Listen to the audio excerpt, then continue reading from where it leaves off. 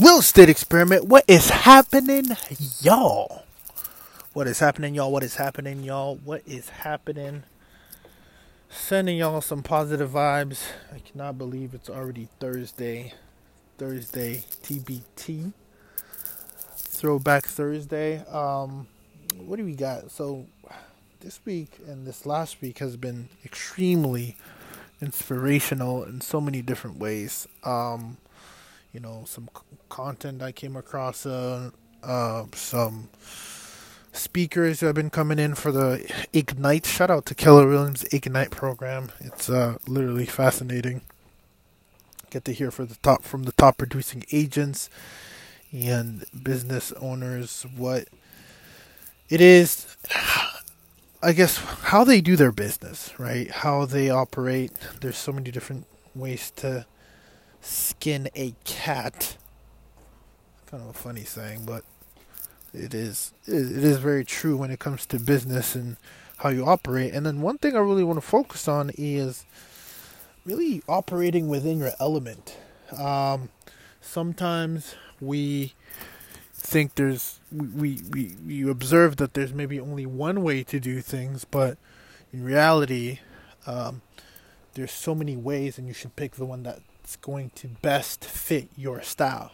So one thing I was thinking about as I'm recording this is the fact that, there's a few things that came up this week. It was about your influence, the influence that you have on, again, I guess it would be your brand, your reputation, and how important that can go along the way. There's people who literally build companies around their influence, plus another tool that they choose to use. In this case, there was a specific agent that talked about how their entire business is a referral-based business. So what does that look like? Well, it's about nurturing those people, catering to them that will do the speaking for you. So that, oh yes, I love, as soon as your name comes up, they're there to ride with you. That's called that. They're influencers for you, but you're also an influencer to them, that it's almost free marketing, right? And so that's the power of influence. And we don't talk about that a lot because we talk about quantity a lot, but we don't necessarily talk about quantity. So think about giving so much quality to someone that they literally, if you track it, over the years, they've sent you X amount of business. There was this one agent that sat there and said, oh, this person gave me 9 referrals. Now, if you do the math, 9 referrals for, let's say, a home that's worth $450K, I mean, that's the amount, the customer value of that one customer. Should you multiply that by, a database of, let's say, 70, because there was a lady who came on too who talked about that. Shout out to Donna. She talked about her well can never be dry because she can call into her database of 72 people who are literally would do anything to give her more business should they know. Like, they're first top of mind, out of mind, out of sight. So they think of her if anything real estate related comes up. And they go out of their way to refer business to her because they're so happy of how she did business with them. Now, let's talk about that as an influencer and leveraging that medium and being able to tap into it as a source of free business, free marketing, because you've already done the work up front. So, goes without saying, focusing on the value that you give to your customers is just as important as one thing we may have talked about before is the touch points, the how often you do it, and not all. Also, it's also the quality. But I believe last time we did talk about how it's important the frequency, right? The frequency of how many times you reach out to them, knowing you're there, knowing you care, even if it's a 5-minute conversation.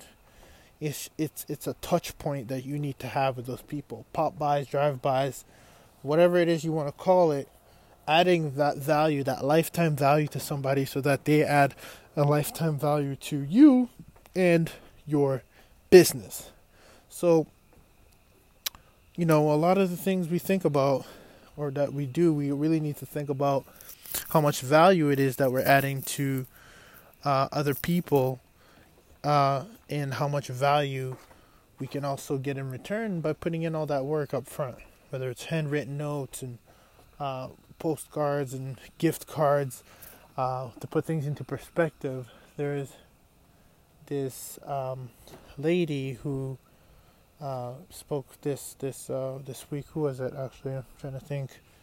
Was it let me forget her name, but she spends about $100,000 on events that she hosts with all her clients, education, etc. And that year she made $60 million. So what's your return on investment on the people that you truly care about? And remember, there's people in her list that she separates it by, where it's A players, B players, C, D, right? A being, do anything to refer more business to you by any means necessary. I'll go out of my way, catering to those, touching base with them as much as possible. Then there's your B players, C players, on and on. So really knowing who you need to prioritize your time with, because that's important, and you can offer value, as much value as you can, but it's really important to kind of hone it down and think about who you need to be spending the most time with as well, because that's also important. Just like you would do as with any business partner, some of these people are your advocates, they become your business partners, whether you realize it or not.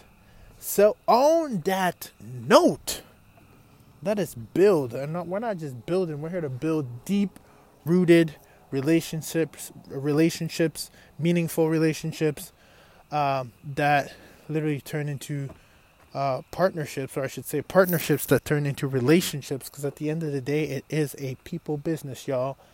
We do this for people. At the end of the day, behind every business, behind every transaction is a human being, a person.